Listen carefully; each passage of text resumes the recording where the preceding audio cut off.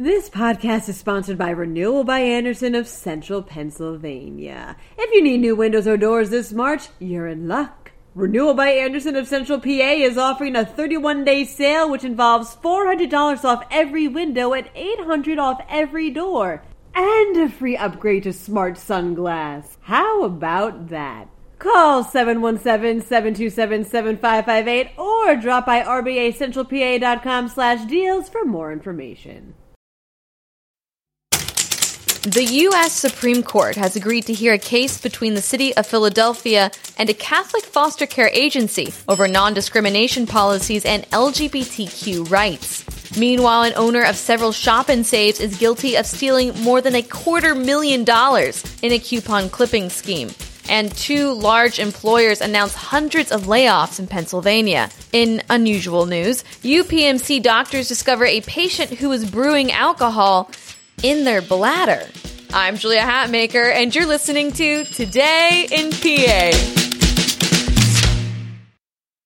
A legal case between the City of Philadelphia and a Catholic foster care agency is going to the Supreme Court, reports Julia Taruso with the Philadelphia Inquirer. The case centers on the city canceling a contract with Catholic Social Services over the agency's refusal to place foster children with same-sex couples. The Catholic Social Services Agency argues that, in canceling the contract, the city has violated the agency's religious freedom rights. In addition to not placing children with same-sex married couples, the Catholic Social Services Agency also does not allow unmarried couples to foster children. Philadelphia, however, has a non-discrimination ordinance that does cover city contractors, a non-discrimination policy that the city says the agency violated. The case will be the first one involving foster care, adoption, and LGBTQ rights to come before the Supreme Court. It is expected to be heard by the court this fall. The owner of a group of Shop and Saves in North Hills, outside of Pittsburgh, has pled guilty to felony theft over his role in a coupon clipping scheme, reports Paula Reed Ward with the Pittsburgh Post-Gazette. Michael Mihalik would have store managers take leftover Sunday newspapers and cut out the coupons, send them back to the store, and submit them for reimbursement. The scam earned Mihalik more than $250,000, 20% of which he would give to the managers who cut the coupons. Mihalik has already paid more than $275,000 in restitution. He has also been sentenced to 5 years of probation. Hundreds of jobs are being lost in Pennsylvania as a military repair depot and energy company announced massive layoffs. Letterkenny Army Depot will be cutting 323 jobs, which makes up nearly half of its contract workers, reports the Associated Press. The layoffs will impact about 15% of its total workforce. Letterkenny is one of the top employers in Franklin County and helps repair tactical missile systems, electrical generators, and route clearance vehicles. In western Pennsylvania, Chevron Appalachia is cutting 288 jobs from its regional headquarters in Moon Township near Pittsburgh, reports Stephen Huba with the Pittsburgh Tribune-Review. Chevron is working to sell its assets in the area as it refocuses efforts on getting energy products from Texas and deep water sites in the Gulf of Mexico. Experts are blaming the job cuts at Chevron on the continuing low prices for natural gas. A patient at the University of Pittsburgh Medical Center was turned down for a liver transplant because of alcohol levels in their urine. But it turns out they weren't drinking. Instead, their bladder was brewing alcohol.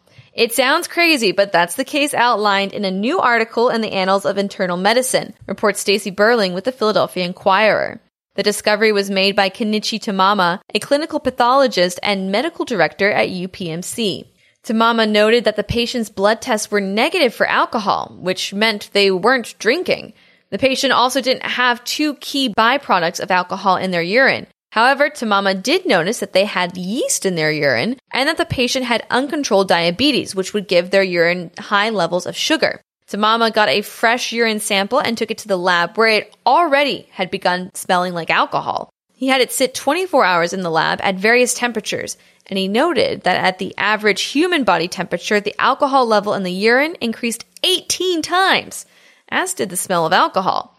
It was proof that the yeast was converting the sugar in the patient's urine into alcohol. Tamama has named the medical condition autobrewery syndrome or bladder fermentation syndrome, and it could impact how addiction treatment programs test for alcohol. For those concerned, when the news broke, the patient did get reconsidered for a transplant. That's all for today's news. Be sure to check out PennLive.com for all the news, sports, business, and entertainment coverage you could want, including an excellent story by Daniel Gallen about how Joel Embiid has scored a career high with the 76ers. That man got 49 points in last night's game, which is super exciting if you're a Sixers fan like myself. If you enjoyed Today in PA, please subscribe wherever you listen to podcasts and consider leaving us a review on Apple Podcasts. I'm Julia Hatmaker, and I'll be back tomorrow morning with another episode of Today in PA. Thank you so much for listening, and have a terrific Tuesday. This podcast is sponsored by Renewal by Andersen of Central Pennsylvania. If you need new windows or doors this March, you're in luck. Renewal by Andersen of Central PA is offering a 31-day sale which involves $400 off every window and $800 off every door.